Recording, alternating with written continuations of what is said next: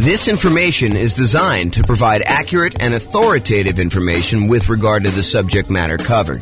It is offered with the understanding that the presenters are not engaged in rendering legal, accounting, or other professional services.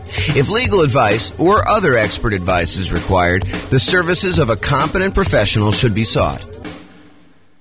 Welcome to the Syracuse Real Estate Investing and Real Estate Financial Planning Podcast. Learn all about investing in real estate in Syracuse, New York, with a combination of real estate financial planning and modeling with numbers specific to Syracuse, plus syndicated, more generalized recordings of live and pre-recorded real estate investing classes, not all of them specific to Syracuse. Be sure to stay tuned after the podcast for a message from our sponsors. Well, good morning and welcome, everyone. I am James Orr, and we got a very special class today. This is part of the series on improving cash flow. And so today we're going over improving cash flow when considering your real estate investing strategy. When you're thinking about which strategy you want to use, how do we improve cash flow when we're trying to decide whether we're doing traditional buy and hold or short-term rentals or house hacking or nomading or whatever we're trying to do there. So all of the things we're going to discuss today have to do with choosing your existing real estate investing strategy. And this is, as I mentioned, part of the series we're doing. And so we've already covered how to improve rental property cash flow when we are searching for properties. That was covered in a previous class. So if you want to see about all those different strategies, go watch that class. We've also covered all of the different strategies of the largest section, the one that has the most ways to improve cash flow. And that was the financing section. Today, we're covering this, how to improve cash flow during the improved strategy phase. So we'll talk about these different options. And then we've got some future classes coming. The one class on how to improve cash flow when you improve the property itself, while you're marketing the property, while you own the property, and then while you're renting the property. So there's different kind of stages that I broke it down into, and we're covering the classes, we're covering the strategies, the 88 strategies to improve cash flow in all of those different stages in discrete classes by stage. So if you're at the stage where you're searching for properties, just review the one for searching properties. If you're at the stage where you're financing, do that. If you're trying to figure out what strategy to use, this is the class you'll want to use for that one. Okay. So when we're thinking about improving cash flow is really made up of how much income you have coming in on the property, all the different sources of income, especially the rent, but then also things like laundry or renting out different parts of the property, or maybe you add in additional services like landscape service or internet service or things like that nature. So there's different strategies of rent or different sources of income like rent, and then all of the other sources of income you have in the property, minus, in order to get cash flow, you have to subtract out all your different expenses. And your expenses are, your mortgage payment, taxes, insurance, maintenance, property management, vacancy, like all of those different things are expenses. And so when you think about how do you optimize, how do you improve cash flow on property? Well, it really consists of two different parts. How do you maximize the income you have on a property? And then how do you minimize all of the different expenses? And a lot of the things we're going to be talking about here today in this class have to do with maximizing income. Although a couple of them have to do a little bit with minimizing expenses, the majority of them are maximizing the income on it. So be sure to consider the impact of both income and expenses and the additional work involved and the value of your time when you're considering all of these different strategies to implement. Because some of the strategies, as you'll find out, they are significantly better cash flow, but they also require a lot more of your time and effort in order to implement them. So just kind of keep that in mind. All right, since we're talking about strategies, this is the list of the different strategies that we've broken out for real estate investing. So I'm not going to cover these because this is going to be covered in its own separate class. However, this is the list. So I'll just run through the titles and you can kind of research these if you want to dig deeper. Buy and hold, real estate investing, buying a property and renting it out and holding onto it for a long period of time.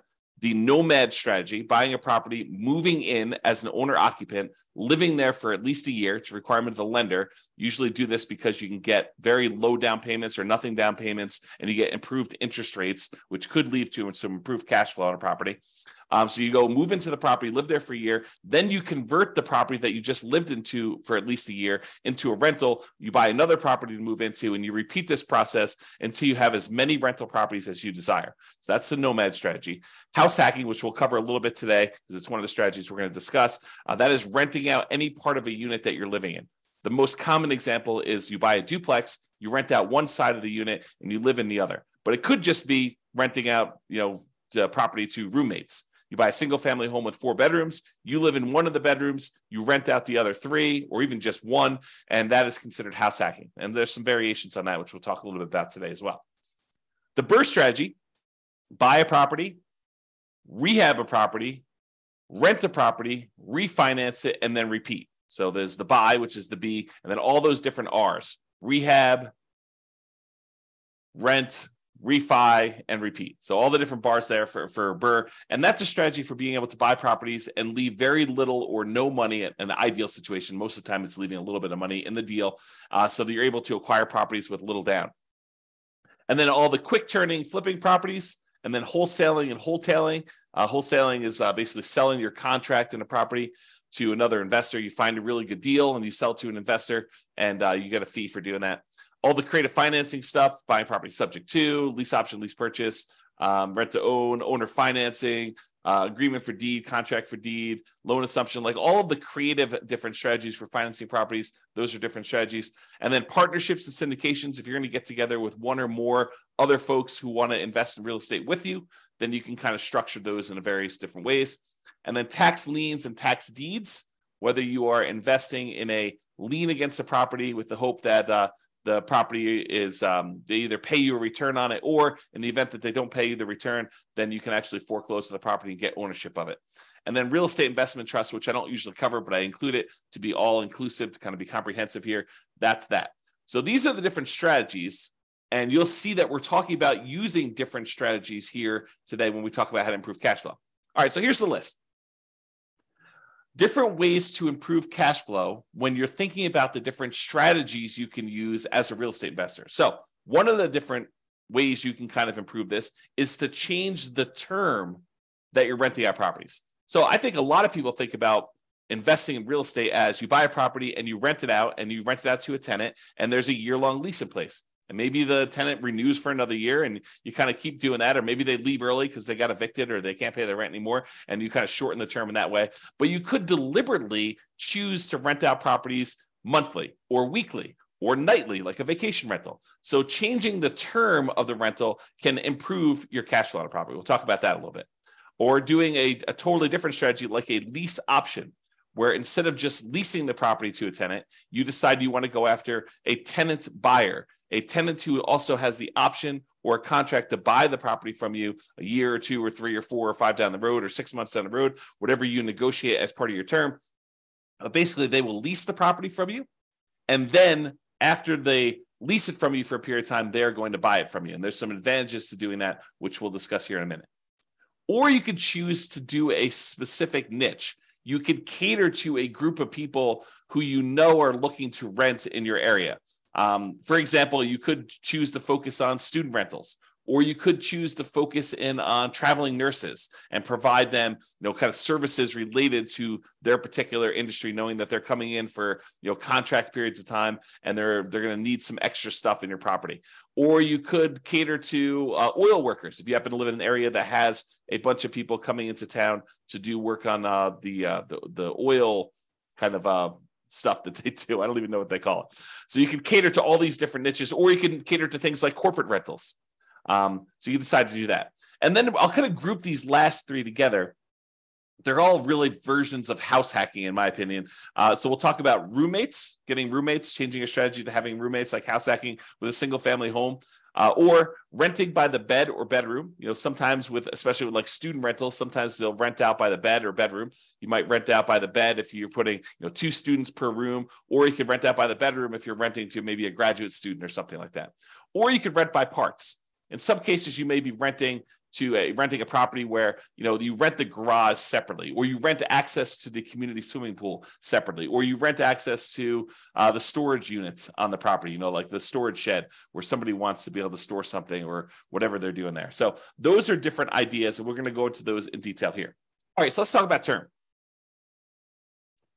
So related to term, so term is going to be basically changing the duration of your lease term. So you can either do a daily rental, things like vacation rentals, or there may be some situations where you might rent by the day, or you could do weekly rental. I guess it would be a variation of vacation rental. But I was thinking of if you rent your property out for the Super Bowl weekend, that may be like a daily rental or maybe a weekly rental. But it's all sort of covered under that short-term rental, vacation rental thing. So you can do daily rentals. You could do weekly rentals. Weekly rentals could be a good strategy, or monthly rentals. Instead of doing the weekly, you could do monthly. Or the traditional way of doing this, I think the most common way that most folks are familiar with, is yearly rentals. So in addition to changing the term of your lease, a lot of times you're changing what you're providing with the rental, whether you're providing the house furnished or unfurnished. And so realize that you may have sometimes significant additional startup costs if you're changing the term of your strategy from a year-long lease, which you may be renting out a vacant property, although you could do a furnished year-long lease, and do instead a more of a completely furnished turnkey. Someone shows up almost like a lodging hotel sort of situation where you allow someone to come and stay in the property like that. So typically, rent increases as the duration decreases. So the shorter the term of your lease, typically the higher the rate is. There are probably some exceptions to this, but overall, that's the general rule of thumb. Shorter terms tend to be more expensive than longer terms.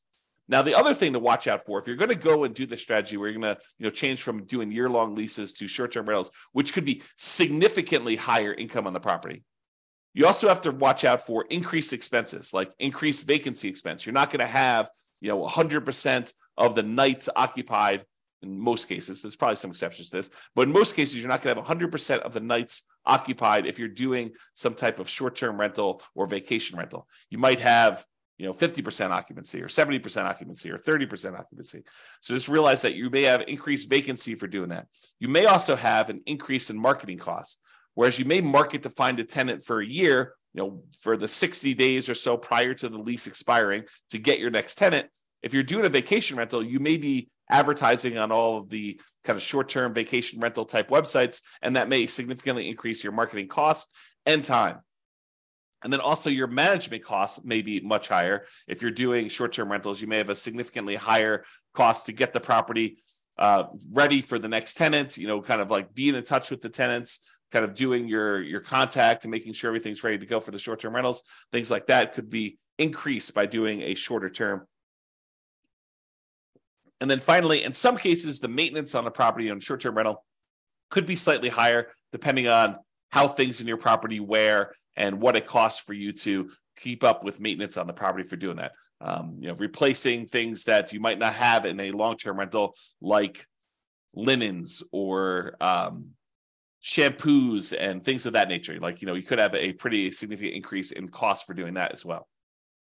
But in a lot of cases, not every case, but in a lot of cases, those costs are more than made up for by doing the short-term rental. So this class, by the way, is not intended to be like, this is how you do short-term rentals. This class is intended to be like the overview of how do you improve your cash flow and things to consider, then go research. If you're interested in doing short-term rentals, you want to go dig into that particular strategy to become an expert at that particular strategy. Okay. All right, let's talk about lease options.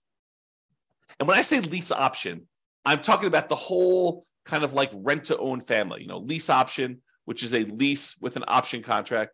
Lease purchase, which is a lease with a purchase contract. Rent-to-own, which is a generic way to describe these, or lease to own, which is another generic way to describe these. So like I'm talking about that whole family when I say lease option. So I'm not specifically calling out lease option. I'm using it generically.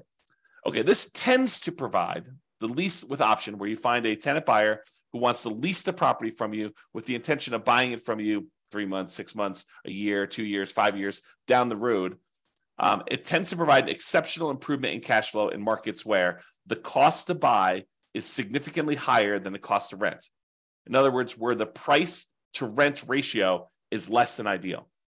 So if you're in one of those markets where it's really hard to make cash flow work, putting a reasonable amount down because the cost to buy a property is so much higher than the cost to rent a property, this could be a great strategy for you to consider. If you think about it, and I'll just name some numbers here. Let's say in your marketplace, if you were to go try to buy a property, the mortgage with taxes and insurance and everything on it is close to $3,000 a month. But rent on that particular property is, low 2000s, 2,200, maybe 2,000 even, maybe 2,400. But there's a significant difference between what a property would rent for, and even if you put 20% down or 25% down, what the property would cost you to buy. If you're in a market like this, lease option could be an interesting strategy. Why? Because when you're talking to someone who is coming in, they're leasing the property with the intention of buying it later, you need to talk to them about what it's going to cost them to buy the property. So you get to, instead of just comparing rent to rent when you're marketing your property, now you get to discuss with them, this is what it would cost if you were just renting the property. If you were going to buy the property, though, it's going to cost you about $3,000 a month or $3,200 a month. And so rent is going to be a little bit higher than what normal rent is on this property, and you're going to be able to buy it later. And if they tell you, look, I can't afford a $3,000 a month payment, what they're telling you is, I'm never going to be able to buy this property. I can't afford a $3,000 a month payment to buy it. So you're setting them up for failure if you try to put a tenant buyer in a property where they tell you up front that they can't afford what the payment's going to be when they go and finance it. If the only way they can afford the property is when they're renting it, then they're never going to be able to afford the property. Now, there's exceptions to this, right? Like someone comes into a windfall of some sort and they're able to get a big enough down payment where they could buy it all cash and they no longer have a monthly payment, or they get a big enough down payment where they're able to do that, or they think the interest rates are going to go back down. I'm not sure I would be speculating on that, but there are some exceptions where that's the case. But if I would want to put a tenant buyer in a property, if I wanted them to buy the property, which I think I want to play win-win, right? You want someone to be in a deal where they can actually succeed through the process that you're helping them do. You want them to help them buy the property. You don't want to put someone in the property where they're never going to buy. So if you do want to do that, which I think you should, then you put them in the property and they need to be able to afford that monthly payment. And so now you can start comparing what the payment would be when they buy it to what the rent is. And maybe you're able to get a little bit higher than fair market rent for the option for them to be able to buy the property from you at some point in the future. Okay. And I'm very deliberately not going into all the details of, do you apply some of the monthly payment toward their purchase price or anything like that? These are all different things that you need to learn about if you plan on using this strategy, but I'm not going there today because we've got other stuff to cover. This is not intended to be a class on implementing lease options. There's separate classes on that if you really want to dig into that strategy. Okay. However, even if the monthly fee, the amount you're charging them monthly, was completely identical, right? You were able to get only the same amount you were able to get for rent as renting the property versus doing a lease option. You were only able to get that same $2,200 a month, whether you did either strategy. If that was the case, there are some significant improvements to cash flow from getting a non-refundable purchase deposit when the tenant buyer comes in the property. So even if the tenant buyer is only able to pay $2,200 and the tenant would normally pay $2,200, if you're getting for example, a $10,000 non-refundable purchase deposit, that would significantly improve your cash flow on the property. So for example, let's say they had a 3-year period in order to be able to buy the property, and you're getting from them a $10,000 non-refundable purchase deposit. Well, if you take that $10,000 and you kind of like spread it out evenly over a 3-year period, it's almost like getting an extra $250 more per month in cash flow. Even though you're going to take that $10,000 in many cases, you're going to apply it toward the purchase of the property later.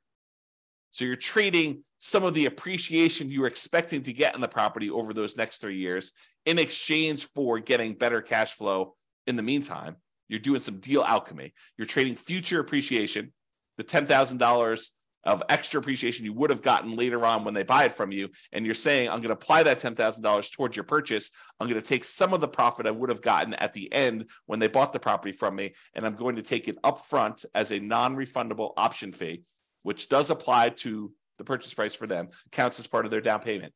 But then you're also getting that, which if you spread it out over 3 years, looks like you're getting $250 plus per month in extra cash flow. So if you thought you were getting $2,200 a month, now you're really getting $2,450, which is significant in certain markets, right?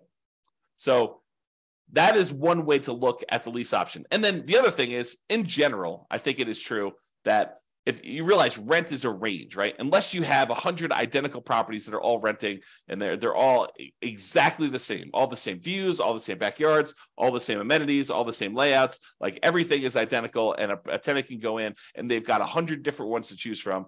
And the rents are going to be pretty much exactly the same for all of those. But if you've got one property and another property, and the other property has slightly different layout or slightly different amenities or slightly different kind of upgrades or slightly different view or slightly different location in the neighborhood, like the rents on those are not identical. And so there's a slight range of what rents can be. If you're a really good marketer, you might be able to get a little bit higher. If you're not such a good marketer, maybe you're going to be a little on the lower end. So realize that the rent is not an exact number, and rent ranges vary. And if you're doing a lease option, you're giving someone the ability to buy a property from you, you're almost always going to be on the top of that rent range. You're usually not going to be on the low end of a rent range by putting a property up for lease option, because you're adding something that is extra, that is special, that's valuable to them. So you're almost always going to be at the minimum at the top of the rent range. And in some cases, you're able to get a premium. Okay. And one of the other little perks of doing lease options is you might also improve your cash flow through slightly lower maintenance, slightly lower vacancy, and slightly lower management. So these aren't like huge numbers, although they can be, but they tend not to be these huge numbers. But realize if you've got a tenant buyer in a property who has ownership mentality, who is on the path to buy that property from you, a lot of times they have pride of ownership. They think that they're buying the property, and so they want to maintain their property a little bit nicer. They tend to stay a little bit longer, although there's exceptions to that. And you tend to have to do less management for them because they are owners. They think that they're going to be owners of the property. So the ownership mentality of tenant buyers versus tenants could be a huge plus to help you with your improving cash flow. So for that reason, doing this lease option strategy, changing your strategy to be lease options, could be hugely beneficial. And I've also talked about how in the past, and this is sort of a side note, go like research this more with one of our other classes, but I've also talked before about this idea of being able to use the lease option non-refundable option fee in order to use that as the down payment to go buy your next property. So imagine you're doing a nomad property where you move into the property, you put 5% down, and you move into the property, you live there for a year, and then when you are planning on exiting that property in order to go buy your next one, you get a tenant buyer to come in who's going to be a tenant and buy the property from you. They give you a option fee on the property. Let's say it's 5% of the purchase price. Then you use that option fee yourself to go put 5% down on the property that you're buying, and then you are able to buy your next property. The tenant buyer who is going into your old property provides you the down payment to go into your new property. So this could be a strategy to provide you with the down payments to continue your own investing strategy as well. All right, let's talk about niching. Specialization tends to be more expensive than generalists.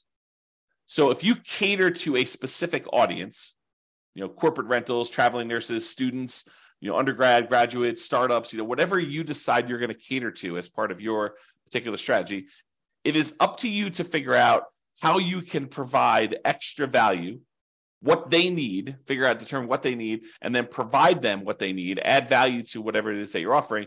And a lot of times you can get slightly improved fees by doing so. Okay. So what can you offer them that would be more attractive to people in that group than just renting another property? And then what's a reasonable premium you can charge for providing that extra value? So if you're going to charge money for students, maybe you provide housing that's near the university and some extra things that students would like the terms that kind of coincide with the school year, or the ability to have their parents co-sign, or whatever it is that is appropriate for you and that particular niche that you're serving. Find out what they need, how you can cater to them, and then cater to them, and you may be able to find a profitable niche to focus on. All right, let's talk about house hacking. So house hacking is renting out part of the property while you live in the property. And we're going to go over 3 different examples. We're going to talk about getting roommates. We're going to talk about renting by the bed or bedroom. And then we're going to talk about renting by parts. So let's jump into that. So let's talk about roommates. So imagine you have a single family home. You might be renting bedrooms with use of other parts of the property. So you rent them a bedroom, but they get use of the kitchen and the basement and the living room and maybe a parking spaces if you have that in your property. In some cases, you may have a non-conforming duplex that you could rent out to a roommate.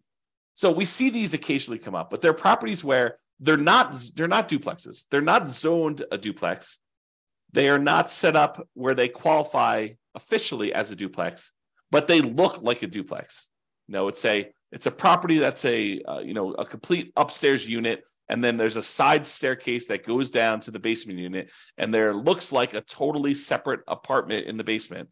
In some markets, you can't put the stove in, or you can't do something where that would trigger compliance issues or something like that. But it could have a hot plate or something like that, or a mini fridge or whatever.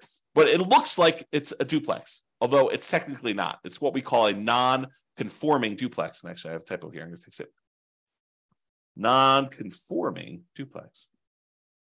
So non-conforming duplex that you can't technically rent it out as a separate unit. It doesn't have its own address, doesn't have its own whatever, heating source or air conditioning source or a stove or fireplace, whatever it is, the difference between having a full duplex and not in your marketplace, it could vary a little bit. But you could have a roommate that lives down there. Imagine you were just going to have a roommate upstairs in a different bedroom.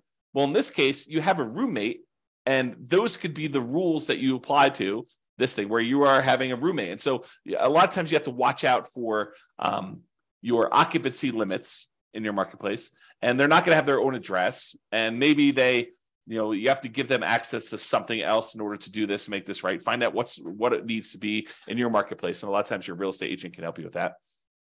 But you maybe have a non-conforming duplex that you could do that.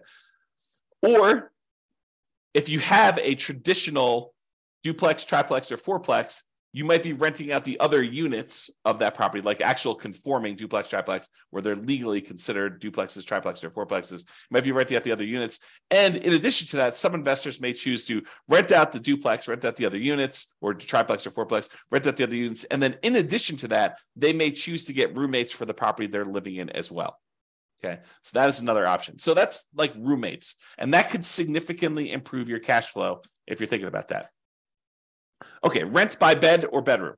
So in some situations, they might lend themselves well to renting out by the bedroom or even the individual bed. A lot of student rentals, they may do individual bedrooms, or they may do kind of by the bed, where you have two students per room. You have two beds in there, maybe two desks or something like that to kind of cater to the students. Or you could rent by parts. We talked about this non-conforming duplex, triplex, or fourplex, and be sure to check and apply with local occupancy laws to do that. But more unusual setups could also include like RV parking spaces for them to park their RV. So if you have lots of space in your property and it's set up for RV parking, you're allowed to do that with your HOA, then maybe you go ahead and you rent out the space for someone who wants to be able to park their RV there, and that could improve your cash flow on the property. Or maybe you own an RV that you have, or maybe it's a tiny home that you set up on the property, and you could rent that out as its own separate living unit on the property if your occupancy laws allow you to do that. Another common one is if you have a garage or storage units, you could rent out the access and use of the garage separately to somebody who has a car or like machine shop that they really want to have separately, and they don't have space in their apartment, and they want to just rent a private garage to be able to have their setup there so they can do that. It does not have to be, like, it's kind of key point here, it doesn't have to be a place where people sleep. It could be more of a commercial or recreational use type situation with these in order to get rent by parts. Another example would be use of the community pool. In some neighborhoods, by being a member of the HOA, you get use of the community pool. You may not want to use that. Maybe you get wristbands that'll give you access to do that. Maybe you maybe you sell the rights for a family to use your wristbands. Maybe make sure you check with your HOA to make sure this is legal. Or maybe it's use of the rec center. They've got a gym set up down there, or if somebody wants to have weekly meetings for their, whatever, their club, book club, knitting club, game club, whatever they want to do, and they want to have use of your recreational center, and you could rent out use of that by giving them access to your rights to do that. Okay. All right. So that's it. That is all the different strategies we talked about for improving cash flow when you're considering the strategy that you're using. So remember, optimizing cash flow is about maximizing income and minimizing expenses. I got another typo here. The strategy you decide to use will significantly impact the income and, to a lesser degree sometimes, the expenses you're likely to experience on a property. It is better, in my opinion, to take a more holistic approach and to optimize at the various stages we discussed earlier: the financing stage, the searching stage, the kind of like choosing your real estate investing strategy stage, when you're owning the property, when you're marketing the property, like when you're renting the property, all these different things. Kind of pick and choose and try to optimize as many of those different things as you can to improve your cash flow, especially in a market where prices are high, interest rates are high, and your rents are lagging. We need to do more things than we've done in the past. Cash flow has become more important than ever and harder to achieve than ever in a lot of ways. And so we really need to implement these 88 strategies that we have in order to improve your cash flow. All right, so that's it. This has been James Orr. I hope you've enjoyed class. I will talk to you soon. Bye-bye for now. With home prices up, mortgage interest rates up, and rents up, but not quite enough to counteract the higher prices and interest rates, cash flow on rental properties in Syracuse is harder than ever. Book a call with the Real Estate Financial Planner to apply our proprietary 88 strategies to improve cash flow on your rentals. See the show notes for a link to schedule your call and improve your cash flow today. If you're a real estate agent, lender, or professional in Syracuse that wants to help our real estate investor listeners, consider reaching out to learn about collaboration opportunities with this podcast. We'd love to add more value to our listeners by having you assist our investors buy, sell, and finance their real estate investments. See the show notes to schedule a call to discuss collaboration opportunities.